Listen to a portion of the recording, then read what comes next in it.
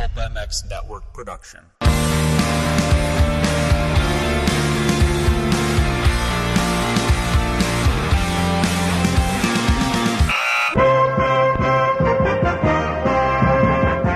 Welcome to the Pulp Hockey Show with Ray Ferraro and Steve Mathis. Support the show by clicking the Amazon banner on pulphockey.com before shopping. Follow the show on Twitter at Pulp Hockey. Subscribe on iTunes and find us on Stitcher or your favorite podcast app. On a ruined wind to see, I promise, right in front of you. Welcome, everybody, to another edition of Pulp Hockey Podcast with Ray Ferraro. Thank you for listening. Get it on iTunes, Stitcher, wherever you get podcasts from, the Google Play Store and all of that, or pulphockey.com. You can just get it the old-fashioned way. We're here each and every week talking about hockey. Playoffs are coming. Regular season races are winding down here, and plenty to talk about, and we'll take your questions at Pulp Hockey on Twitter later on. I'm Steve Mathis. With me on the line is the guy that really knows the game, the guy you really want to listen to, former NHLer, now TSN lead color analyst, the best in the game, although I'm biased, Ray Ferraro. What's up, Ray? Just finished lunch. I'm in Tampa. Got a Leaf game tonight, and my family's down. We're going to take a little vacation for 3 days, and it's the same every year in March when we take a vacation in Florida. It's cloudy, so yeah, never. Yeah, all good. Yeah. Man, we get it every year. It's like whatever week we book, yeah, we seem to be the bookers that are dragging the weather down. Right. You're bringing Vancouver weather to Florida. Oh, so the kids, of course, they don't care. They're in the pool. They're like, whatever. It's warm enough. We're in the pool. So are you? And I'm talking to you. Are you the dad that gets away for golf with the family, or no? No. Okay. I know you love golf. I know you love golf, so I'm just checking. Yeah, no, I don't. My wife is awesome. And she would give me the green light, but this is family time. I like being around. The kids are fun. Sure. A couple things today. Brian Engblom is going to be on the show, color analyst for the Tampa Bay Lightning, and two-time Stanley Cup winner, and a real good guy. I did a long one-on-one podcast with him. Check the archives. Really interesting. The one thing about, I would say, wouldn't you say, Steve, if you just watch him on TV, you wouldn't have any idea what a great storyteller he is and how funny he is. Yeah. Because he just seems like a really nice guy, which he is on TV. Yep. But when he tells stories, man, he gets right into them. They're really good. So we'll get Engie on and talk a little bit about Tampa, talk about playing for Scotty Bowman. He's got a couple of, like everybody that played for Scotty, he's got a couple or 100 stories. I cannot reconcile Scotty Bowman on these interviews where I hear him on these interviews, and he's a jolly old guy laughing, and he's got full of stories. He seems like a great guy. And when you talk to just about anybody who played for him, they didn't really like him. He did not sound like a nice guy. It's no, and that's. But the thing is, that's okay. Yeah, because he didn't care. He was just doing his job, and if you liked him, you liked him, and if you didn't, you didn't. Yeah. And as it turns out, most of the guys, as time goes on, they recognize when you had a coach that was a hard ass. You're like, oh, that's why he did it. I understand. Oh, yeah, it makes more sense later. But at the time, you're like, man, I can't stand him. I hate the way he dresses. I hate everything. I hate his car. And can you imagine? And by the way, Brian Engblom too. ESPN2. He was, for me. That's where I remember Brian Engblom the most. Kind of when I first came to the U.S., he was really busy with ESPN2 games, and that was your era too. Later on, of course, but that was Brian Engblom to me as ESPN2. Yeah, he had the long mullet. Yeah, and he finally cut it and looks more respectable. But he's enjoying his days in Tampa, that's for sure. And he's got a good team to broadcast. Yeah, absolutely. We'll talk to him. Absolutely. Can you imagine sitting in that room with those late 70s Habs, and you're just looking around at these guys, and you're just like, well, we're going to win again tonight, for one. Yeah, but here's the other thing, is you're sitting there, I'm sure, and you don't think, oh, Guy Lafleur's a Hall of Famer, and Serge Savard, and Guy Lapointe, and Larry Robinson, and Ken Dryden, and Jacques Lemaire, and on and on and on. You just think that's my team. Yeah. right at the time. I don't know. We'll ask Brian. Yeah, sure. He must have known, man, I'm sitting in greatness here. Right. Also, we'd be remiss to not mention Bobby Orr turned 70 today. The great Bobby Orr. And that was your guy, Ray. My idol, many people's idol. What style he played the game with. And if you're listening and you don't know really much about Bobby Orr, go to Hockey DB, pull up his stats, and get ready to be blown away. Yeah. Just, one year, 37 goals, 102 assists, 139 points. Another year, I believe 146 points. I know the times were different. I get that. But he's a bloody defenseman. Right? Bill Esposito told me a story last week that Bobby was killing a penalty against Oakland and the California Golden Seals. And he's ragging the puck. So Phil's on the ice, and he's standing in front of the Boston bench, just kind of standing there. And Bobby drops his glove. And it's a famous piece of video. You can find it. And he goes back, circles back to pick up his glove while he's got the puck. Picks up his glove. And Jerry Cheevers, the Bruins goalie, was backing up that night. He says to Phil, who's on the ice, "Hey, Phil, do you want the racing form so you got something to do?" Yeah. And he was just standing there talking to Cheevers while Orr was killing the penalty. Picking up his glove and everything. Right. But you know what is cool about those older guys, though, Steve, is most people that have been around the game for a while, they have a story about meeting Bobby or playing against Bobby or, coming across him somewhere. And it's remarkable how many people he and then before him, Gordie Howe, had touched. And Wayne Gretzky will be the same. Yeah. People either have a signature of Bobby Orr or Wayne Gretzky or Gordie Howe or know somebody that does. It's really pretty amazing. What also is amazing when it comes to Howe, Orr, and Gretzky, three guys off the top of my head, icons and, like you said, just legends. And I don't know, Ray, because I'm a fan. You're more involved in the game. But nobody has any stories about these three guys being dicks. They seem like great guys. Everybody says what amazing people those three guys were and are. Yeah, they weren't necessarily on the ice. Like Bobby Orr had a brutal temper on the ice. And at one point they had to work, the teams were like, "Man, you got to stop fighting. We need you on the ice." And eventually got it under control. When people thought Gretzky complained a lot on the ice, and people thought Gordie Howe, well, not thought, he elbowed people all over the place. Right. But absolute gentlemen, all three of them. And I've met Bobby numerous times. He signed a picture for us for our wedding of his famous goal. John Butchergross got it for us, and it says to Ray and Cammie, two great players, one great team, fly high forever, Bobby Orr. And it's in my office, and oh my God, it's one of my favorite things. That is pretty cool. Pulled up his stats here. Plus 124. It's 70-71. Was he ever on for a goal against? Somebody had to score against him. He scored 139 points, and he was a plus 124. I think that's crazy. Yeah, absolutely nuts. By the way, got some great news here that my oldest son, Matt, and his wife, Manroop, are scheduled to have their baby this afternoon. So we're going to be grandparents again. This little girl. So nice. We are very, very pumped now. This is great. Congratulations. That's awesome. Yeah. Gramps right. I know. Yeah, that's a scary word, right, when you think about it? Oh, yeah, it is.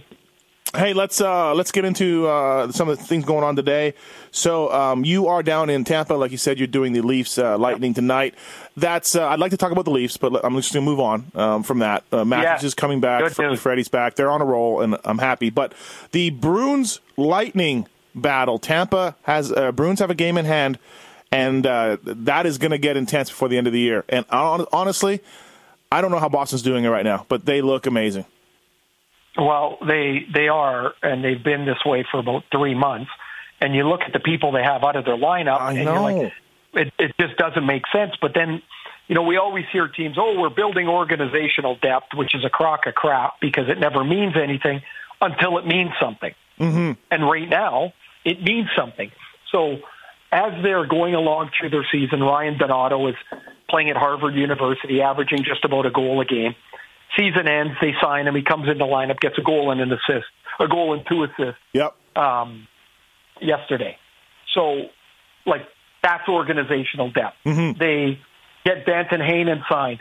He had a great first half. He slowed down a bit, hit the rookie wall, but he's had an impact. Lou DeBrusk's son, Jake, is had a great rookie season. Mm-hmm. They add 2 years ago, it's Brandon Carlo. This year, it's Charlie McAvoy. Like, they're a really, really good team. And when they get Bergeron, who's skating, when they get him back, when they get Chara, when they get DeBrusk, I haven't heard a whole lot about McAvoy. He's a little bit longer term, but man, they are good. And so now they're 3 back in Tampa. They got 2 games left with Tampa plus the 1 in hand. Boston could pass them, of course. I mean, the numbers tell you they can. But we're sitting here talking this morning about, Tampa's not playing very well, and they're 10-1-1 in their last 12. Yeah, really. It's. I think you said last week on the show, or maybe the week before, they're kind of just floating around, Look, you're like, oh wait, It's kind of like early in the year when the Leafs were putting all those points in the bank. Yep. But everybody could see they weren't playing very well. Mm-hmm. That's kind of what Tampa's doing now. Yep. And so, they've got 8 or 9 games left, I guess, to lock down the playoffs and lock down for the playoffs, and that's really what they're playing for. They're going to have home ice advantage in the first round. They're either going to finish first or second. They're in a great spot. They're going to get Andre Palat back tonight. He's a very valuable guy for them. Mm-hmm. They got lots of versatility, lots of skill, lots of offense, and we'll just see if they can be good enough defensively to go on a long run. As a Leaf fan, who do I want to see in the first round? I don't want to see either one, obviously. It doesn't look good. They're going to be underdogs. But is there a favorite for the Leafs and what they can do against either one of these guys? I don't know.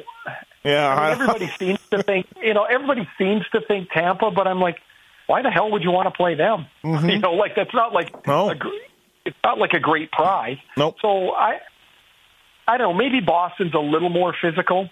There may be a little more experience. Mm-hmm. But then I go, man, they got a lot of young guys too. Yep. So I don't. If I say Tampa, I don't even think I really believe it myself. Sure. I think this division's a really difficult one. The team that's going to get out of here is going to be lucky, but they're going to be good because they're going to have to get through 2 monster opponents. Yep. Yeah, absolutely. It's a great race, and at different points, you thought, but not just this division. Yeah. Hey? Not just this division. Like, who the hell's going to get out of the Metro division? Yep. But you look at them and you go, I don't know. Washington's in first place again. Is it going to be them? Wow, Columbus is starting to play well again. What if it's that? Could it be Pittsburgh again? Why not? Yeah, no, lots of good stuff. No, I agree. It's gonna be insane. And if Washington and Pittsburgh meet again in the playoffs again, it's gonna be nutty. Like I think it's Washington's year a little bit. I don't know, Ray, about a cup, but I feel like Washington, when we discount them, now they are gonna pull together. You know what I mean? I don't know. Don't you think that happens a lot? Mm-hmm. Like you kind of close the book on somebody. And you go, they're kind of done. I think the window's closed. And then out of left field, bam, they're in. Something I want to talk to you about in our notes for this pod, I sent it to you the other day. Like, I know the Preds are 9-0-1, and I know they have 10 points on the Jets. But Stastny is looking great. Scheifele is back. Now, Trouba, it looks like he had a concussion. I really like I really like the Jets. I know Preds are. I probably don't pay enough attention to the Preds like everybody else outside of the you do because you follow it so closely. But man, I look at the Jets lineup and I'm like, they're going to get some guys back. I really like the Jets right now. The Jets are a terrific team. They really are. I think one of the league's best. Now, as we're talking about getting out of your division, so they're going to probably play Minnesota in the first round. Looks like it. Yep. And you could say, well, that's they would have an advantage on Minnesota. But what if Devin Dubnyk has a great 2 weeks? Mm-hmm. Right? Yeah. And it's, of course, very possible. And Minnesota's a good team. So, I never think I never think there's a great advantage or a great favorite, but I would pick Nashville to win. You would, huh? Yeah, that's kind of where I was going. Yeah. Yeah, you're still Nashville guy. But, right. Yeah, but I'm with you. Winnipeg is outstanding. They're fast and they're big and they're skilled. I think the inexperience at some point matters. Uh-huh. Maybe it would against Nashville. I mean, that's virtually the same Nashville team, or pretty damn close to it, that went back to, that went to the Stanley Cup final last year. Mm-hmm. Have you been watching Patrick Laine just ripping up the league lately? Oh. Every time I turn them on or whatever, he is just on fire. Yeah, he has been. He doesn't miss lately. That's for sure. No, it's really quite amazing. Does he have the best shot in the league right now? Yes. Right? I think he does. Well, when I say, it's like not like the guys I put him in front of are, shooting muffins up there. No. But as far as a one-timer, nobody shoots it as accurately or successfully right now as Laine. Yeah, I agree. Are you getting anywhere closer to thinking about an MVP and who would get your vote? It seems to be. Yeah, for me, if I'm voting today, it's Nathan MacKinnon. Okay. And I do have a vote. Yep. And so I will cast a vote at some point. Nathan MacKinnon, Blake Wheeler, Evgeny Malkin. Those would be. Yep. Those would be guys rated. Kucherov I would put in there. He's leading the league in points. Kucherov. Those would be. Sorry, Kucherov will have to be in the top 3. He'll be nominated for sure. I mean, he may win, but that's a nominee. But when you throw out 6, 7 guys that all could be in your final 3, it's crazy. Yeah, but I mean, MacKinnon. How can MacKinnon not be there? Well, last year, Colorado was the worst team in the league. Yep. By 1,000,000 points. And right. He's having an amazing year. And he's right near the top in goals. He's right near the top in points. He doesn't have Murderer's Row to play with. And look where he is. To me, he's the guy. But if Avalanche don't make the playoffs, he's still your guy? You said last week that it's got to be an amazing season if the team doesn't make the playoffs. Okay. Yeah, I can't. Who's more valuable to their team if that's what we're voting on than Nathan MacKinnon? We're not voting who's got the most points or who's the tallest. We're voting, as the award says, most valuable to their team. Yes, I agree. That is the voting regulations, but it doesn't always. Criteria. Yeah, it doesn't always seem to go that way though in years past, right? Like it's kind of. Well, I can't speak to what the other guys do, but right. that's how I would vote if it were today. But there's still a little bit left, right? Yeah. And speaking of a little bit left, Calgary Flames were really hoping to get Mike Smith back, and that would be the push they need. They had been struggling. We talked about them either last week or the week before, and really, I mean, like you said, it should be the National Goaltending League, and so they were waiting on that. He comes back. He shuts out the Oilers 1-0. Everything looks good. And then they have just tanked since then. They're lost 3 in a row. They are 6 points out right now and not looking good, Calgary Flames. No, they look like they're done. Yeah. And I would say that would be one of the biggest disappointments in the National Hockey League this year, that they don't make it. If they don't make it, which it looks like they're not going to, they also traded a first-round pick to the Islanders that they didn't protect in the lottery. Like the Islanders could end up with the first overall pick, and it's Calgary's, and they could get Rasmus Dahlin. You imagine? They also don't have a second-round pick this year either. Yep. That's a debacle. Yeah. Yep. It's So I would say I thought they were a playoff team for sure. I did too. Yeah. So I'm very, very disappointed or shocked, maybe. Really, I don't think it's a lock. Oh, they're such a great team, they could never miss. But man, this was that was disappointing to me to see. Surprising that they miss. Yeah, right now, if you look at the playoff teams, obviously nobody had the Knights in there. I would think very few people had the Kings bouncing back, and I think very few people would say the Avalanche are bouncing back. You would put the Blues in, you know? Nobody would have even considered Colorado. No. So you would have put the Blues, seriously, the Blues, the Flames, and the Blackhawks probably in those three spots, right? Well, I had Dallas as a playoff team. Yeah. I actually thought LA would slip this year. And, I mean, they're only in by 2 points, so it's not like they've locked anything down. Yep. But, you know, I don't know. Yeah.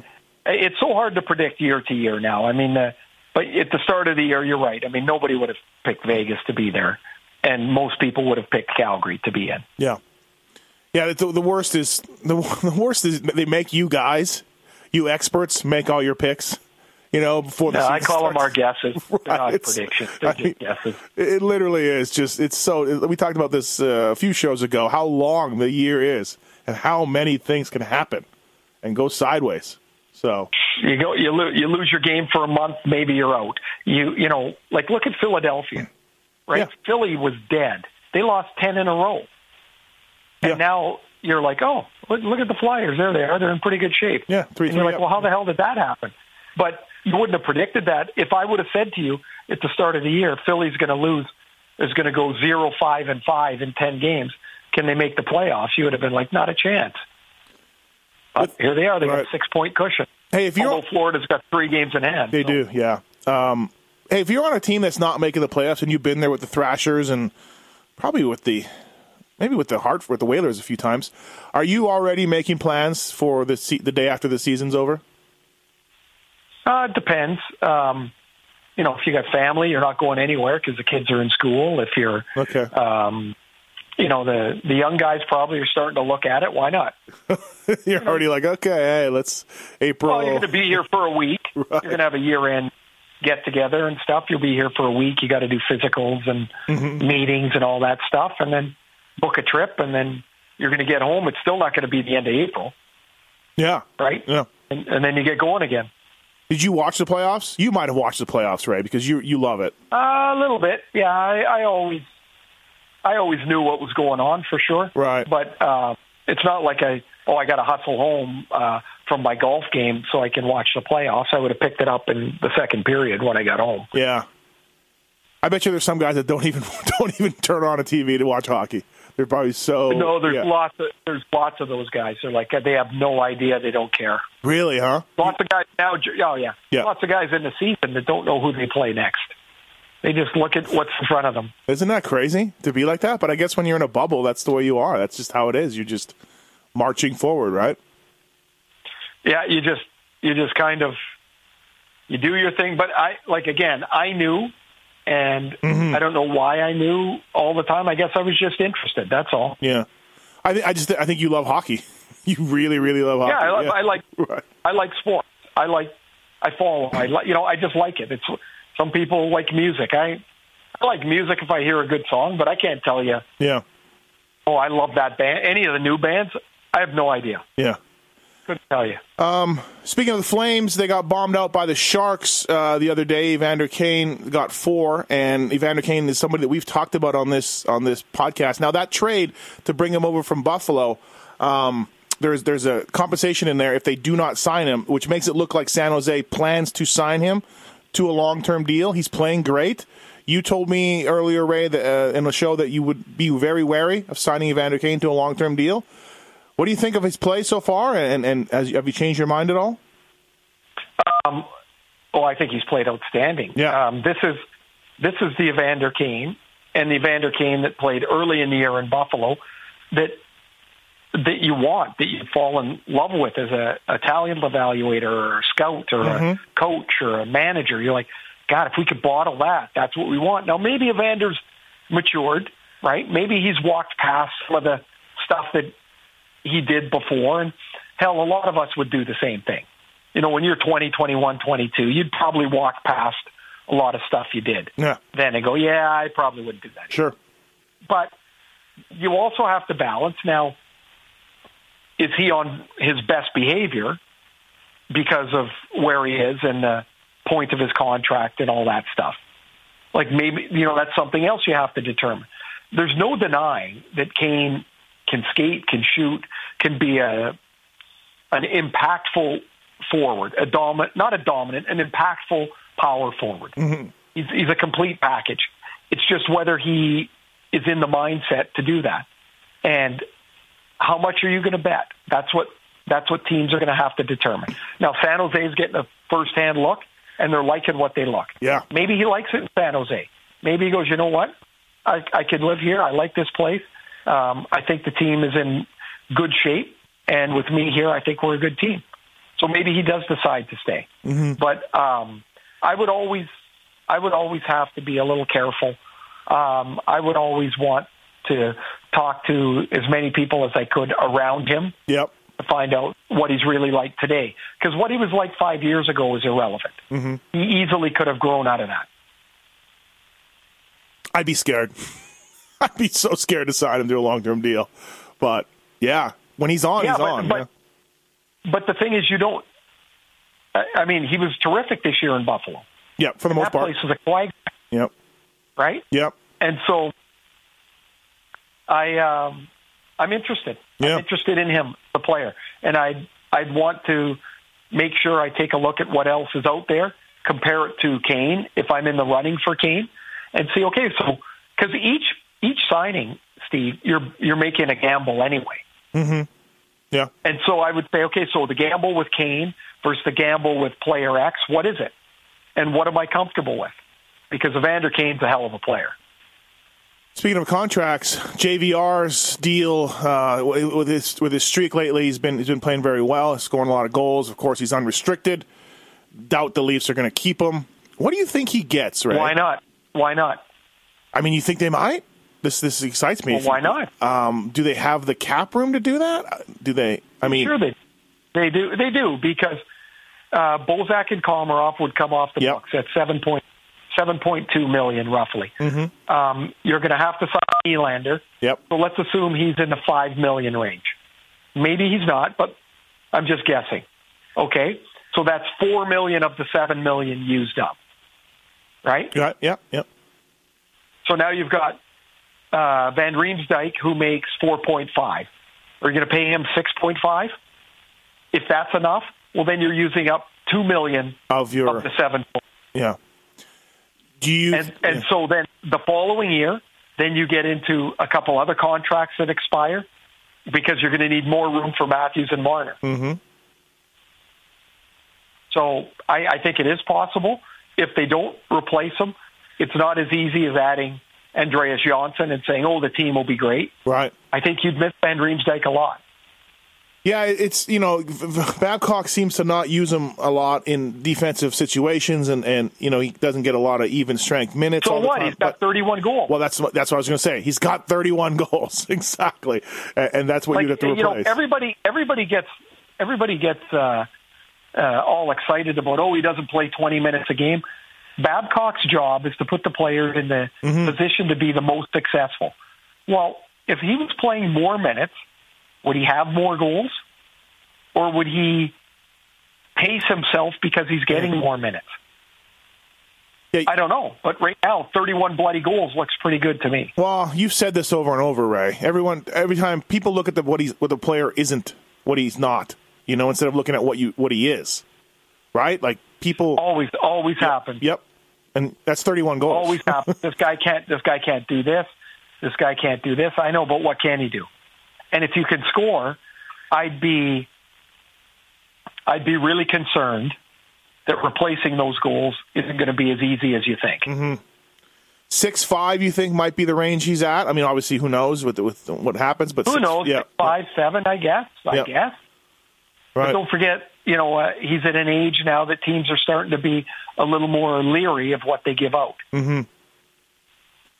Oh, it's good news, Ray. I didn't think some of the projections I had read, they didn't look like they could fit him in, but maybe they can. Yeah. I don't know. Well, you got to move the numbers around, and right. I mean that's what Brendan Pridham, who's their cap guy, that's his gig, and man, it's an important one, more and more important as time goes on. Right, absolutely. Something we haven't done always on the show, but we're going to bring it back, is What's Buggin' Ray? It's a regular segment you have on TSN here and there, and we've done it on this show before. And so what's bugging Ray? What's bugging you, Ray? Well, as always, you can always tweak me with goalie interference. Oh, boy. And so the GMs are meeting in Florida, and the NHL apparently is moving towards having the final call on goalie interference reviews made by the Toronto video room. Mm-hmm. Which I don't. They're trying to see if they can do it immediately, but that's just come out of the meetings. But that to me is ridiculous, in that you've got somebody who's not even there. They're looking at it in video in slow motion. I think that distorts what happens. Mm-hmm. And in my opinion, the video review should be in touch with the official to tell you what he saw on the ice, but also it should be in regular speed. As soon as you slow the thing down, now you're bringing in things that don't really matter, but they look like they do because it's in slow motion. I'm no opponent of video review. I'm an opponent in the fact that they're trying to fix this without clarifying the rule, and I think it's garbage. It bugs me. They don't have the balls to make the rule more clear. They don't know how to do it. So now they're saying, okay, let's change the video review process. Instead of actually changing. Yeah, right. How about change the rule? Yeah. Or clarify the rule? Because here's the thing. They're going to change this. Say they adopt this policy. Mm-hmm. The players still don't know what the hell the rule is. No, it doesn't really do anything. Right, yeah. And so this is a very NHL-type path to follow. So, yes, it does bug me. What about Colin Campbell's assertion that the goalies they're now being told to exaggerate contact and draw penalties? Do you buy that? Is that something that you believe in? Or, I mean, I'm sure it happens in some cases. We've seen it. Yeah. Sure. Yeah. If a guy realizes he's not going to get there and he's a player close to him, why not try and draw an interference? Sure. Of course. Yep. They do it all over the ice. Why would the goalies be any different? Right. Yeah, just make a rule that fixes it. I'm with you. Just make like we talked about last week, the international rule. Or do something like that. Well, but that could be the base. But the point is, clarify what the hell's going on. Mm-hmm. Adding this. Oh no, all decisions are going to be made in the league offices. Well, good for you, because that's really worked well in the past. Would it be fair to say that this whole thing has been terrible? The offside and the goalie interference, the video review they've brought in, this has been terrible. Is terrible too strong of a word? Terrible. I don't know if it's terrible, but it's added. It's not added as much clarity as they thought. No, not at all. Not at all. Plus clarity. I would agree with that. Yeah. It shouldn't be this kind of mess. No. And like you said, it kind of.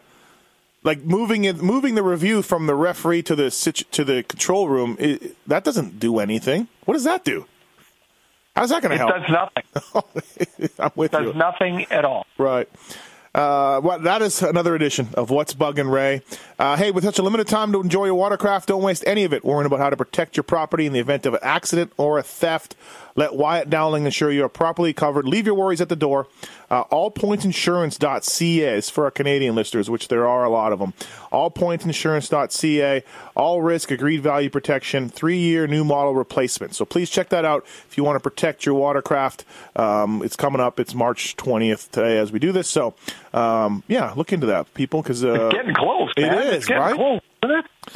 I hope so. First day of spring, man. I live in Vegas, so it's always just the seasons are just. How the hell with you then? No, I'm just saying I don't even know. You don't even pay attention. I know. Right? What's the weather like there today? Yeah, it's should be about 70 today. Oh, geez, so you guys are probably a little chilly. Yeah, actually a little cloud cover. Yeah, a little cloud cover. Hey, what's something we want to touch on too with you, Ray, is the Carolina Hurricanes GM search. They are. Had a bunch of people pull out of their search. Paul Fenton did. A couple of other names that escape me. And they said Paul Fenton, Mike Fuda, yeah. Tom Fitzgerald, and the one thing that is becoming pretty clear is these are guys that have waited for their chance to be general managers. Fenton and Fuda in particular, and they went in for an interview and they said, "I'm dying to be a GM." Not there. Yeah. So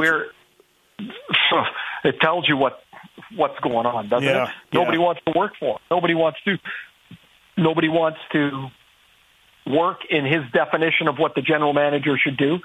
Nobody wants to work for the salary he's offering. Yeah, Nick Kyprios reported it was a pretty low salary. It's amazing to me. Always is amazing that guys who make their fortune in business, they get to sports, and then all of a sudden, they're going to do something different.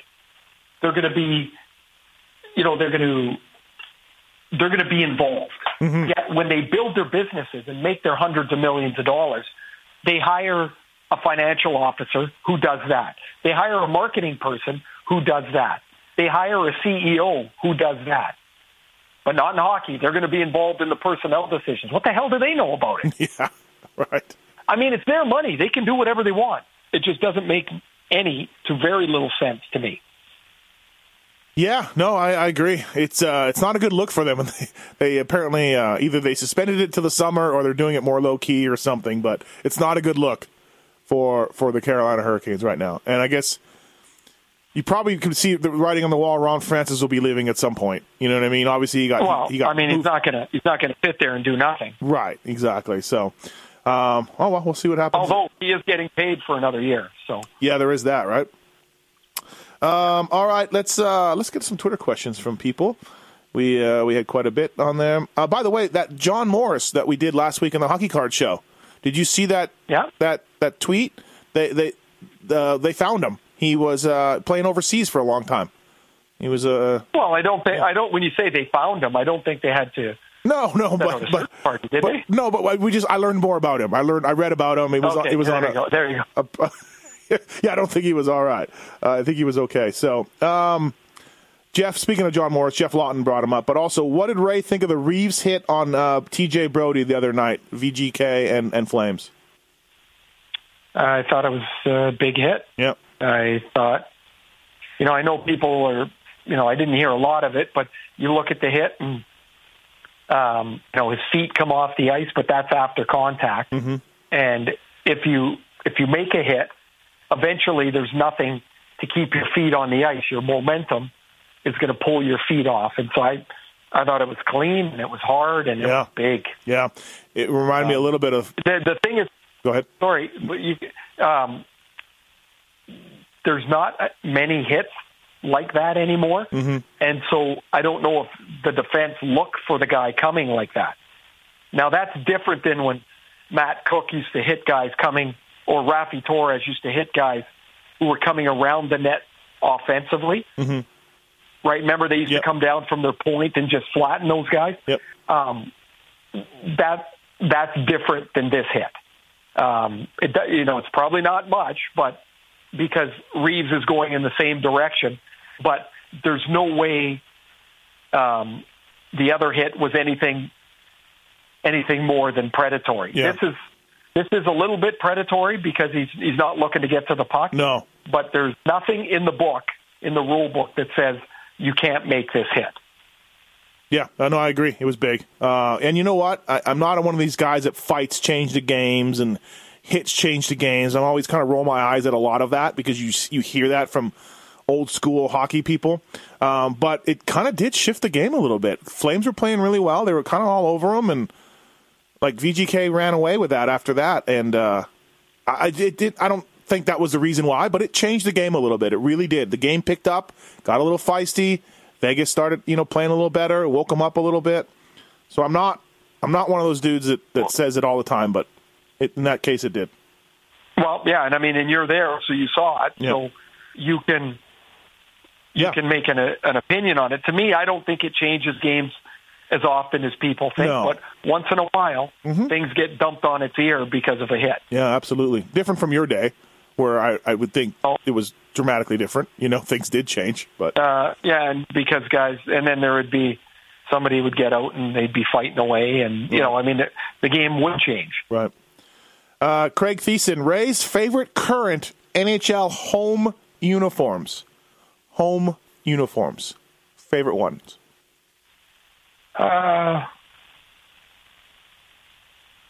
Well, see, I think, first of all, the home uniforms should be white. Yeah, you go back. Right? Go back to the old school. Yeah. Yep. Because, and the reason I think that is that if you're a fan and your team's wearing dark, you always see white jerseys coming in. Mm-hmm. I think it was fun to see the other guys come in different colored jerseys. Yeah. Right? To see 30 different colors come in. I like that.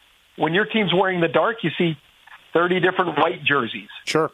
And, I don't know, not for me. So if we're going with the darks, any of the original six I think are pretty awesome. I'm just looking through. It's going to be hard to beat Chicago. Nashville. Yeah. Nashville? Yeah, I like Nashville with the yellow helmets because it's their own look. Yep. I don't particularly love the yellow, but I like that they've made it their thing. Sure. I think that's good. I love Winnipeg's uniforms. When they came back in the league, they did an outstanding job. Their whole kit is outstanding. No, they did. I really was thinking, please name them the Jets. They got to name them the Jets. There was talk they weren't going to do that. And they did that, and then they pulled off those uniforms. It was like a perfect introduction, I think, using the name Jets and then with those uniforms. It was great. Yeah, they look sharp. They're clean. I like the ones that aren't complicated. Mm-hmm. Like the ones that look like they're trying too much. You're like, no good. I still like the whale, too, by the way. I still like the whale. The whale aren't a team. Yeah. They're not a team, though. So Yeah, I'm aware. Brian Bradley, with the game already overcoached, should the computer tablets on the bench be removed? No, you can't go back on that. Okay. No, the game's overcoached in football, man. Those guys are looking at plays all over the place. No, I don't. Okay. Could you limit a coach on the bench? Maybe, sure, but that's not going to. Right. To me, it's like we're barking up the wrong tree. Yeah, like you're not stopping it type deal. Like it's going. No, yeah. Ryan Drury says, Ray, if the Capitals can't get out of the second or even the first round and Barry Trotz is let go, would they go after Daryl Sutter? Could he finally squeeze some success out of that group? It's actually not that crazy of a question. Daryl Sutter would step in. Yeah, no, but I think Todd Reardon would be the coach there. Uh-huh. Todd's been a long-time assistant, and it's hard to go from assistant to head, but he's highly regarded. He's interviewed in several places. I don't know. The last time Washington had a coach like Daryl Sutter was Dale Hunter. Yeah. And that didn't work either. He was a beauty. He was great. Oh, yeah, he didn't care. When I say he didn't care, he was going to do things his way. Yeah. That was it. Yeah, absolutely. His post-game stuff was great. They should bring him back for that. At Hunter's helmet, I didn't know this, Ray. You got to tell us a story on this. Ray played one game of senior hockey with the famous Trail Smoke Eaters. What was the story behind that, and what does he remember about that game? Yeah, please tell us. It was a Sunday afternoon. I was 16 years old, and the senior team must have had some injuries, and so they asked if I would play. And, I talked to my dad about it. Because, you're going up against men here. There are guys in that league that are 30 years old. I was 16. Mm-hmm. And at this point, everybody kind of knew who I was, I guess, in the area. And so you got to be careful that some older guy doesn't decide to knock your block off. Show you a lesson. Yeah. Well, no, just for something to do, And so we decided I would play. And what I remember is it was the first time that I ever went out to warm up without a helmet. It was so cool. And my dad told me after the game, don't ever do that again, because I had just got my braces off my teeth. He's thinking, wait a minute, it's bad enough you're going to get your teeth knocked out, and you're going to have no brace. All that $5,000 I spent on braces is out the window. And we won the game, I think maybe like 7-4 or something. I got an assist. It was fun. I felt like it was really fast. Oh, really? Yeah, you were. Oh, really? Huh? Oh, yeah. I played Junior B. And so that was, but that was pretty cool. That was fun. So how old are these guys? What are we talking here? Senior? I don't even know. Up to 30, 31, 32 probably. All right, okay. I was thinking, so. Tyler Bozak's dad was one of my favorite players growing up, Mitch. Yeah, you said that. He was an outstanding centerman, passer. He was gone by that time, but, he was there. Eric Nestorenko, who played with the Blackhawks, when he retired, he came and played a year in Trail. Oh, he did, huh? Yeah. Yeah. So, I mean, there was some terrific players in that league. Rod Blanchard asked how many guys you played with who has become NHL head coaches or GMs, and honestly, Rod, there's 30, 40, I don't even know, 50? I no idea. I mean, most of the team in Hartford. Right, exactly. Seriously, like, right. If you, so Ron Francis is general manager, Kevin Dineen's a coach. Let's see, so that was Kevin Ronnie, Paul Wallace. I'm trying to go through the line. John Anderson. I broadcast. Dean Evison. Steve Weeks. Joel Quenville. Dave Tippett. Doug Jarvis. Randy Ladouceur. That's from one team. Yep. So, and then I get to the Islanders. Brad Lauer. I just saw him today. Brent Sutter. Derek King. Yeah, that's right. Derek King was with the Leafs. And then with there had to be some on the Rangers. It starts to add up, but I well over 20 for sure. Well over 20. Wes Jacobs says, I'm a fan of the NHL video game series that Ray does the voiceover. Can you give us some insight on recording audio for the games? You were just tweeting the other day that you were doing it for the new game coming out. So, tell us a little bit.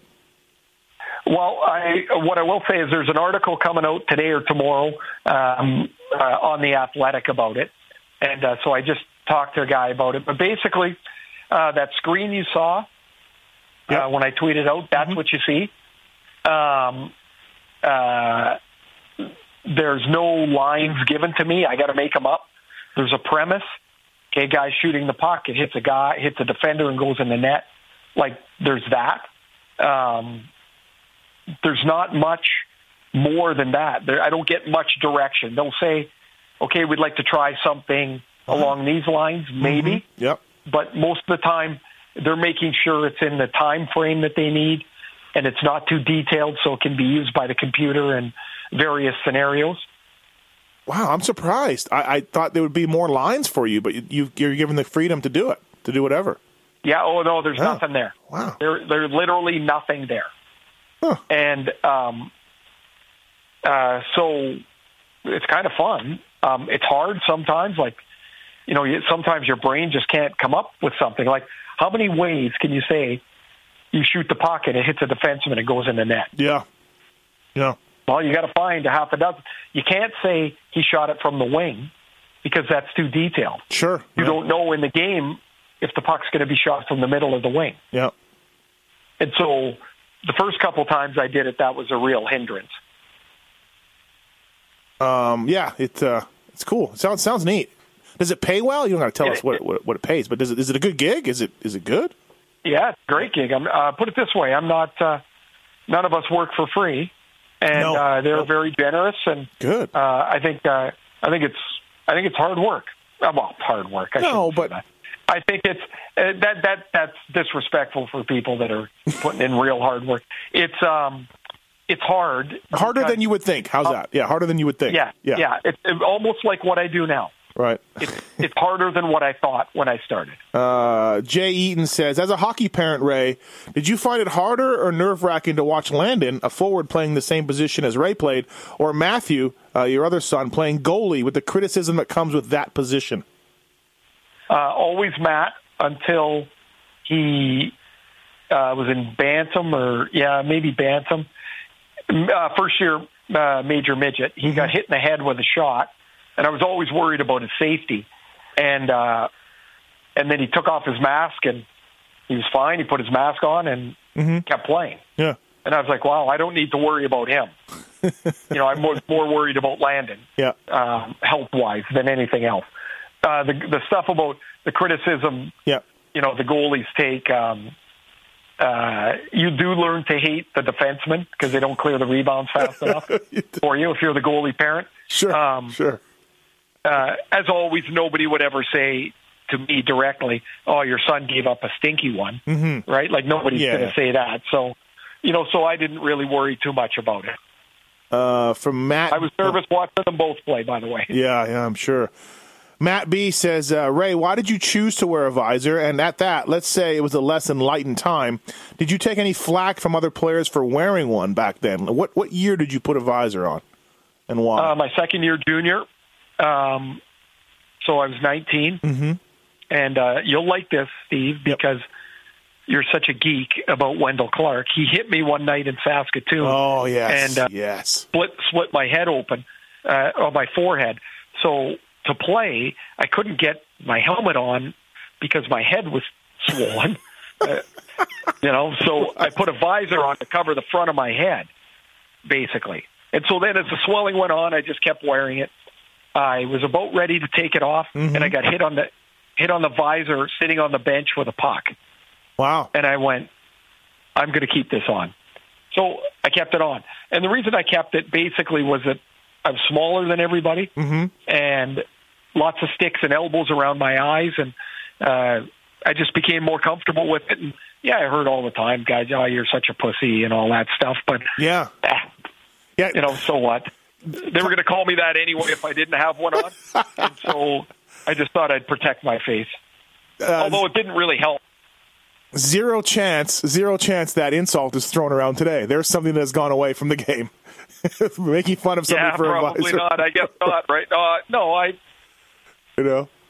I would guess I don't know what the guys say anymore. Maybe it's way more polite. I don't even know. No wonder why you take, little jabs at Wendell. You're still upset about this, Saskatoon. No, I don't take any jabs at Wendell. He was an outstanding player. He's not a Hall of Famer. Not even close. He was an outstanding player. Random NHLer from Leanne Rain. Random NHLer for Ray Ferraro. Doug Wickenheiser. The late Doug Wickenheiser, by the way. But really good player.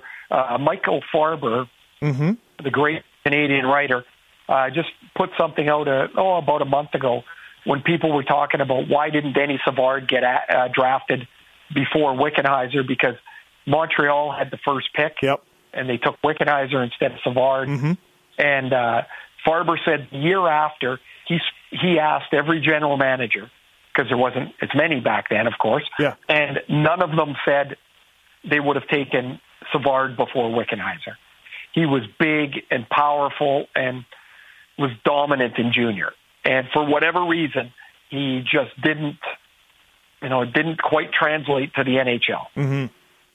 Quite at the same level. He was a very good player, but not quite at the same level. Like when he was a junior player, he was just a dominant, big, strong player. Right. Yeah, I mean, like you said, if Farber said that GMs are still on that board the next year, then yeah, exactly. There's a reason why, right? History's got a funny way of doing things. Yeah, but if you would have asked now, maybe people would have said differently. But he asked the year after, and they said no. We had Wickenheiser rated higher. Yeah. There we go. Also, Ray, did you see I know you did see the listener of ours that has his buddy's got your old gloves, your Vaughn gloves from Hartford days. Those are some sweet mitts, eh? Oh, man. They look like, obviously, they're pretty old, but they look pretty beat. But, boy. Yeah. They were also pretty big. The guys all have the low cuffs now. Yep. But this is so the low cuffs, that means that it just covers a couple inches above your thumb. Yeah. But when I played, you wanted bigger cuffs because guys were trying to break your wrist. Exactly. There was no slashing penalties then. No. So you just not like now. So I would have worn shorter cuffs too, but at the time I was just trying to keep my hands attached to my forearms. Now I know from when we got you the silver stick that you have 0 sticks from your playing days. You have some jerseys. Do you have any glove? What do you have? Do you have gloves? Do you have anything? Nothing. No. Some jerseys. No. That's it. Jerseys. Yeah. I mean, I know I played, and what am I going to keep a pair of smelly old gloves for? You just insulted this guy who's got your gloves. He's holding on to them like they're a treasure. No, but I mean, like, that's a collector. Yeah. That's different. Yeah. Like, for me, it was just my equipment, right? I'm like, yeah. I don't need it. Do you ever see do you ever see people at arenas with some of your stuff that they want you to sign? Sticks or old sticks? Every once in a while. Yeah. Not that stuff, jerseys usually, that they had bought or whatever. I mean, I know an authentic jersey when I see it. In particular, after my dad passed away, I had a stitching in the jersey that some people have said, "Oh, I got your game jersey." I look at it and I go, "No, that's not it." Just crushing them, right? Just they're like, "Oh, well, yeah." No, well, no, it's just that's not it. Yep. I don't know. Should I answer that different?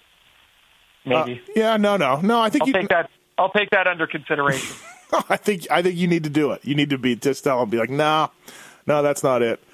Also, too, Robert Goodsell says Peaky Blinders is the bomb. Thanks for the recommendation, Ray. That's you've been saying that for a while. You love that series. Outstanding. Yeah. Outstanding. If you haven't seen it, go get it, download it, watch it. It's outstanding. I got to check that out, I guess. I should do that. Oh, you do so. Outstanding. All right. Well, hey, now let's bring in our guest. Again, like we talked about, the top Stanley Cup champion, color analyst for Tampa Bay Lightning, Brian Engblom. Let's bring Brian in, Ray. Absolutely. As promised, here he is, Stanley Cup champion, color analyst for Tampa Bay Lightning. Always a great interview. Brian Engblom. Brian, welcome to the show. Thank you for coming on. Thanks for having me on, guys. I'm looking forward to this game tonight. It's going to be fun. Yeah, it should be great. Yeah. Now, Angie, I got to tell you, we've got a massive Leaf fan here in Steve. That's me. It's actually kind of sad, but we'll talk about the Lightning, which is, who you see all the time. A couple of weeks ago, or last week rather, I came in here for the Ottawa game, and I'm doing my research. I see that Tampa's 9-0-1. They're playing great, except all that I read is they're not playing great. There's a real tension around the team. Why is that? Very interesting situation that developed over the course of, I guess, a long time. You could say on several occasions this year, the Lightning outscored their problems. That in a combination with some outstanding goaltending at the right time. There'd be many times where Vasilevsky'd be like an octopus in the first period. They'd have a terrible start, and they'd at least be tied or maybe even be up one after one. They get their game going, and boom, away you go. I can think of one game where they beat Columbus 5-0 in Columbus, and at the end of you look at the scoreboard and you go, oh boy, they really took it to them. Yeah, for 2 periods. First period, they got smoked, and if it wasn't for Vasilevsky, they're down by 3. So you had that happen a lot. So you move that forward, and it happens, and it happens, and it happens. And there have been some high-scoring games, and I think that brought it to the fore even more. So everybody starts going, okay, well, you're getting to the playoffs, and you're leaky. You're letting in a lot of goals. What's going on? Same thing, day after day after day. So they're still 9-0-1, as you said, before that Ottawa game. Then the chickens really came home to roost in that Ottawa game. You saw it, Ray. I mean, everything that could go right for Ottawa did, and everything that could go wrong for the Lightning did. And, yeah, they were terrible defensively in certain stretches of that game. So everything really kind of hit the fan. Then you play Boston, a big game, a lot of anticipation, and they lose 3-0. So then I thought Steven Stamkos was outstanding going into the last game against Edmonton. It was back-to-back, Boston and Edmonton, Saturday, Sunday.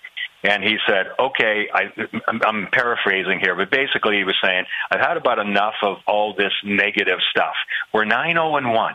Yeah, we're being fed tons of video about, we're not doing this defensively, we're not doing that defensively. The fans are talking about it. The media is talking about it.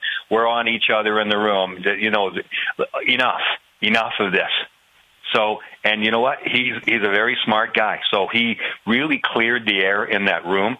They went out and played the way they normally do against Edmonton. And, yeah, they were better defensively. They didn't give Connor McDavid hardly a sniff in that game, and you know how tough that is. They played really well. And they played in Edmonton zone a ton, and that's their best defense is when they're playing north of their own red line. So they got the job done the way they have to do it, and I think Stamkos deserves a hell of a lot of credit for clearing the air the way he did. Now, has he really grown into that, Brian, over the last couple of years? Did you notice a change, like through the free agency stuff of is he going to go, is he going to stay? Because he was very level-headed through that. And then you talk about this, which sounds like a very level head at a time when other people are losing theirs. Yeah, well, I've been here 3 years now, and I've been increasingly more impressed with Stamkos. Not just on the ice the way he plays, but the captain that he is. He is very bright. He's sharp. He knows the game. He knows his team and what makes them tick. So, that explains what I was talking about a moment ago about let's relax here on the defensive thing. He has grown into it for sure over the years. I just think he just has a really good grasp of reality, of what his team really is, about what they need in order to win. Look, they went to the finals and lost to Chicago a couple of years ago. 3 years ago. 2 years ago, they get to the conference finals. Of course, he missed all the key games, comes in for the very last one where they lose to Pittsburgh in the conference finals. That's because he had that, weird blood clot thing. Mm-hmm. And then last year they don't make the playoffs, and he's out of it in November. So there's that urgency about him that I think that's matured him too, because he's had some long injuries, some weird injuries. I think that's part of it. But I just think he's a hell of a captain and has a great grasp day to day on what his team needs and what he needs to do. When I look, we're talking with Brian Engblom, who's a color commentator for the Tampa Bay Lightning. And Brian, when I look at the Lightning, what always strikes me is, man, they never seem to have the same lines 2 games in a row. They move people all over the place. And, last game they had Point and Killorn and Yanni Gourde were playing against McDavid a lot. Then today, the lines are all changed because Palat comes back. Is there a point that they settle into lines, or is this just the way that John Cooper likes to coach this group of players? He has moved the lines around a lot this year, for sure. More than I can remember last year. Maybe because of all the injuries. Now, having said that, obviously he had to make changes because they did have a lot of injuries. And maybe that's what got him going. I don't know what his reasoning is or, why he's done that. But he really has mixed them around. I think that's a pretty healthy thing, especially when you keep winning doing it. And sometimes, you hear the murmuring from the forwards that they want regular line mates. But coaches get deathly afraid that you keep a line together for a while, and then you go into the playoffs and you lose one guy to injury, and you lose the whole line because you have to plug in a new guy. They're not used to it, and you lose all the production, and now you've got a problem. And now games and losses are going down the drain, and next thing you know, you're out. So he's got a wealth of riches when it comes to center icemen. And that's where everything starts, Ray. He's got probably 7 guys that he can play at center. So he's mixed and matched that a lot. And some of that certainly will be determined by matchups, who they're playing against, how many big star players they have, et cetera. And then everything else falls into line after that for the usual reasons. Who's struggling, who needs to get goals, who needs confidence, who's just lousy and needs to be moved down the roster, all the usual things. And, they've had much fewer injuries than they did last year, which is pretty easy to do. I guess things even out in the long run. So he's been able to do that. It's still been successful. You look at his top guys, even Stamkos and Kuch. I mean, they didn't play a lot together, and Kucherov still is leading the National Hockey League in points, and it gives Cooper the ability to split them up and make a tougher matchup for the opposing coach. Hey, I heard you say something in there, Brian. You said, the forwards don't like about the changing the lines, and I'm like, okay, there's a defenseman talking. So you guys, we always used to complain about the D, could you put it on our stick once in a while, instead of shooting it around the boards. What was the complaint you had with the forwards? Because, for us, it would have been 2 things, I guess. One, don't take up so much damn room on the bench, because because there's only 4 of you sitting there. Like, oh, you're talking about back in the day when we were playing, you mean? Is that what you're asking? Yeah. We would say, well, you guys, there's only 4 of you. Get down there. Yeah. Well, when you guys complained about, could you put it on the stick run once in a while? I'd like to give you one right off the back of the head there and see if you like the difference between that. But at any rate, I guess the biggest complaint was, and this was true even on some pretty good Montreal teams. You'd be in the offensive zone for a while. Next thing you know, there's a breakout and you're backing up. And we used to handle a lot more outnumbered attacks than they do now. Mm-hmm. A lot more. I mean, the puck would be coming back towards our end and get 2 guys change it. They're going to the bench. And, we're hoping for that one forward who remembers that there's another end of the ice. I guess that was probably my biggest complaint, right? Now, you mentioned playing in Montreal. Did you ever sit in that room and not look at those guys like they were just your teammates, but, oh, my God, look at some of these players, how great they are? Did that ever... all the time. To you at the time? Okay, I just wondered, or was it? Yeah, he's just the guys I play with. Yeah, it was. There were certain guys that I really had like a problem getting over that with. I don't know if I ever got over it with Evander Kane. I only played with Evander for a couple of years, and then he retired. I was at the very end of his career, and he had just such a stature. Like that team back then, there was still so much hierarchy. It's who you were. And Evander was a very proud guy. They all were. But he had that old style, like you respect him. Like he's Evander Kane. He's gone through it. He's won, 10 Stanley Cups. Yeah. And, it's not because of his attitude. You know what I mean? It was literally his stature. And that's what he grew up with. So he's kind of the one I never really sort of felt like, I play for him instead of I play with him. Right. I felt that a little bit. But, Savard, I sat right beside Guy Lapointe for my career there, and Savard was next to him, and Larry Robinson was next to him, the big three. Mm-hmm. They were on the ice, and in big games in the playoffs, one of them was on the ice all the time because, you could have 1.5-minute shifts or 2 minutes back then. It was a totally different game than it is now. So, I spent a lot of time watching them in some games because I wasn't out there as much because they were eating up all the ice time. But I learned a tremendous amount from them. Excuse me. And, and Ken Dryden was our goalie. And he didn't talk very much. He didn't say very much. But when he did, and if he got upset, which wasn't very often, everybody's head would just kind of slowly turn like, ooh,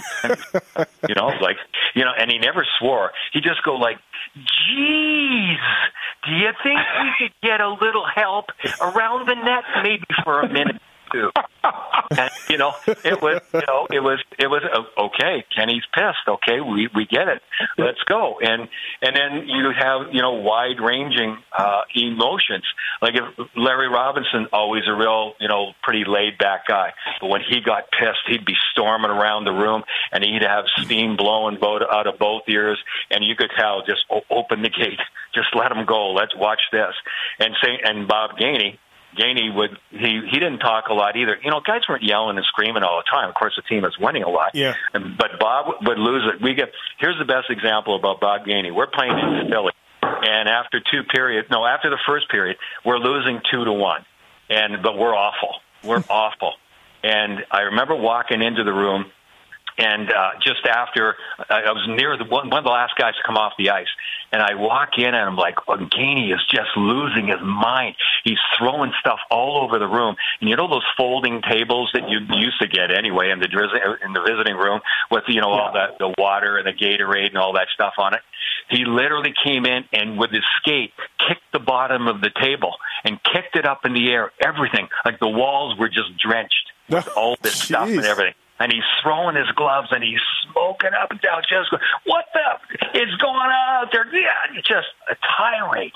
And I'm going, holy mackerel. Well, we won that game. I can tell you, we won that game. Wow. And it was unreal. There wouldn't be things like that very often, but when they happened, stuff happened out on the ice for sure. Now, okay, you also played for your coach, was the legendary Scotty Bowman, and every guy that I've spoken to has 1 or 27 stories about Scotty, about the way he was, the way he did things, the way I told you this morning about, I got into an argument with Scotty one time. He was coaching Pittsburgh, and he was yelling at me from behind the bench. I was yelling at him on the ice, from the ice over his players, and then the period ended, and Scotty was about 60 at the time. He walked off the bench, and he held out his hand waist high like I was, 3 feet tall. And his trainers were on the ground laughing. And what was I going to, he's 60. He shut me down. It was amazing. So tell us a Scotty or two. Oh, absolutely. That's for sure. Scotty, in his prime, when he got going on you, he was like Muhammad Ali in his prime. Words just flowed out of his mouth at hyper speed. You could barely separate them. All you knew is you were in deep you-know-what. It was unreal. You could get a tongue lashing that feel like you were like 6 inches shorter than when you were done, and you really couldn't afford that, Ray, after all that. But no. he was... That was a cheap shot, I know, but it was just a follow-up to the Scotty thing. Scotty, yeah, he could make you feel so bad. It was unreal. And he went around the room at the games. Most of the games in the Forum back then were 8:00, and we'd have a meeting at 6:00. And he'd often come in and start rambling about the other team, this, that, goals against, whatever, just things off the top of his head. He'd be looking up at the ceiling or kind of going, okay. And then all of a sudden he'd start in on somebody. And then he'd go on to the next guy, and he'd pick out 4 or 5 guys. Sometimes, I'm sure pointedly, but you never knew when it was your turn. And just give it to you right in front of everybody, right before the game, 2 hours before the game. Just lace into you. I remember one time my rookie year, it was the first time I ever got it. It was like, Engblom, what the have you been doing for this team for the last month? I don't even remember I just shut down. I just wanted to, I was melting down into the carpet. I can barely remember the other words. And then he moved on to other guys. And he knew, just like Al Arbour, he played for Al. He would every once in a while he'd go after Larry because he knew Larry could take it, and he'd tune Larry up. Larry'd go out and rip somebody's head off and have a 4-point night or whatever. He didn't, and I had heard the stories about Guy Lafleur and Guy's rookie year, and Guy had a tough rookie year because Marcel Dion was drafted the same year, and I heard this story, and I'd heard this from the players, said that he had flour and tears a couple of times his rookie year. Now, this is before me, so I went on the stories, but he said he had flour and tears, just, calling him everything from gutless to whatever, and I guess one time he said, they should have. I told them they should have drafted Marcel Dion and not you, and blah blah blah. So I hear this story. So we're about halfway through my rookie year. I'm in the bar with Flower one night. I said, Flower, I got to ask you this. This is what I heard, and I said to him what I just said to you, and I said, is it true? And he took a swig of his beer and he put it down and he looked at me with this fire in his eyes and he went, "Yep. It's true, but I'll tell you right now, if it's him or me that's gone, it's him." And it was like the fire in his eyes was like, yeah, never again. And Flower was, the top offensive player in the game before Gretz came along. Yeah. So there was always that tension. And look, I joined the team the year they lost 8 games all year, and he'd come in and still tune guys up like you just lost, 11 games in a row. And just tune guys up. Everybody was off balance all the time. He never made anybody comfortable. Didn't want you to be comfortable. It was unreal. It was tough to play, a lot tougher than you think, because there was pressure to win all the time. Make the playoffs? Are you kidding? You're supposed to win, especially when you only lose 8 games all year. Just 8 games. I can't even get my head around that. We won 14 in Atlanta. You guys lost 8. Like that is 8 in regulation. There were ties back then, of course, but 8 losses. I think in the 4 Cup years, I think it was 8, 10, 11, and 17 are the regulation losses, if I remember correctly. Oh my goodness! Well, there are 10 guys in the Hall of Fame plus Bowman. Yeah. That's astounding. Brian, you talked about the big three and obviously and Flower and Gainey and everything else. And I read Ken Dryden's book, and I love this part of the game and what stories you've got. Is there a guy, though, on those teams that was a bit of an unsung hero? Or is there a guy that maybe got lost in the mix that you were like, this guy's a phenomenal player? Let's see. I mean, I feel like we've read so much about so many of them. Like you said, 10 of them in the Hall. Yeah. Yeah, so there are a lot of sort of unsung when you have that many guys in the Hall of Fame, right? So it's a different classification. I guess you'd go with Doug Jarvis.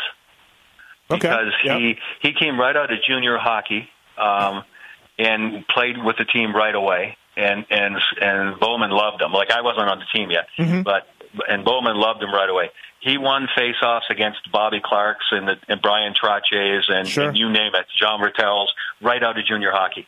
So that got him a job right away. And of course, he killed penalties with either Jimmy Roberts or Bob Gainey. And Jimmy was on the team then, and that was the fourth line, and they were the matchup line. That was back in the day where he matched up against top line with the Grinders. And Jarvie could skate. He was tough. Tough as far as being able to take the physical grind and everything. And he never really fought. He didn't have to. He was not that big a guy. But I just underrated on how many times he shut down and drove opposing center icemen absolutely crazy. And Ray, you played with Doug Jarvis near the end in Hartford. Yeah, I was just going to tell you that when you said about Ken didn't say very much. Now, when Doug was angry. Was he still back then? Was he, instead of swearing, which he never did, was he saying hokey snappers? Yeah, he'd say that or rats. Yeah, I hear that all the time. Yeah. Well, you got to have some word, right? I mean, something's got to come out of you when you're angry like that. He was always very quiet, but boy, talk about intensity. He never lacked intensity, boy. He was in it from start to finish all the time. I used to drive into the games with him because he lived just up the road, and then the wives would come in later, So he would pick me up, and we would go in and just chat a little bit. He very quiet, very extremely thoughtful guy, Ray. I'm going to tell this story. I don't think I've ever told it publicly. And it's because Doug Jarvis doesn't come up so often. But Jarvie gets traded to Hartford. And so I'm living in the hotel in Hartford. It's my first year. And it's late in the year. There's no internet. Jarvie comes to the team. So I see him in the restaurant. And I introduce myself in the morning. We got to skate. It's an optional day. Sundays, everybody's gone out and had a few Saturday night. So I show him over to the rink. We're sitting there. We've got an equipment guy with red hair. And so Doug gets in and everybody's getting changed. And nobody knows he's been traded because there's no internet. Nobody knows. Right, sure. Yeah. So Jarvie's sitting on the equipment room table reading the newspaper. And all you can see above the newspaper is his red hair. One of the guys... Oh, I know it's coming, yes. he's carrying his underwear bag. So he's naked. And he comes in, he sees the equipment guy who's reading the paper. And he goes up to the equipment guy, but it's Doug Jarvis, and he sits on his leg and farts on him. And they've never met. And so Doug puts the paper down, looks at him and says, "Oh, hello," and then puts the paper back up. Oh, my God. I've ever seen. We couldn't stop, and the guy came back in the room. His eyes were as big as saucers. He's like, "When the hell did we trade for Doug Jarvis?" Oh, that's good. Oh my God, that is hilarious.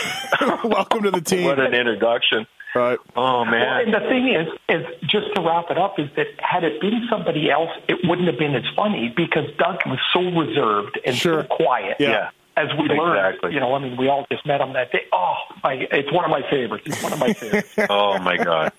That's great.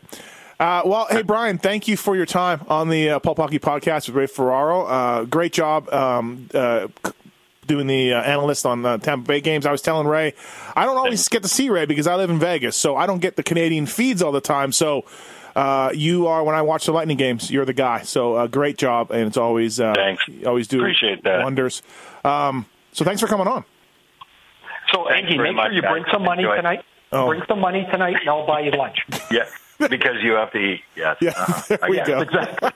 I'll bring you a peanut butter sandwich from home. Thank you very much. Awesome. Hey, thanks for coming on, Angie. Appreciate it. See you guys. Great, thank you. Brian Engblom, everybody, and you'll be seeing him very shortly, Ray, as you guys go to the rink.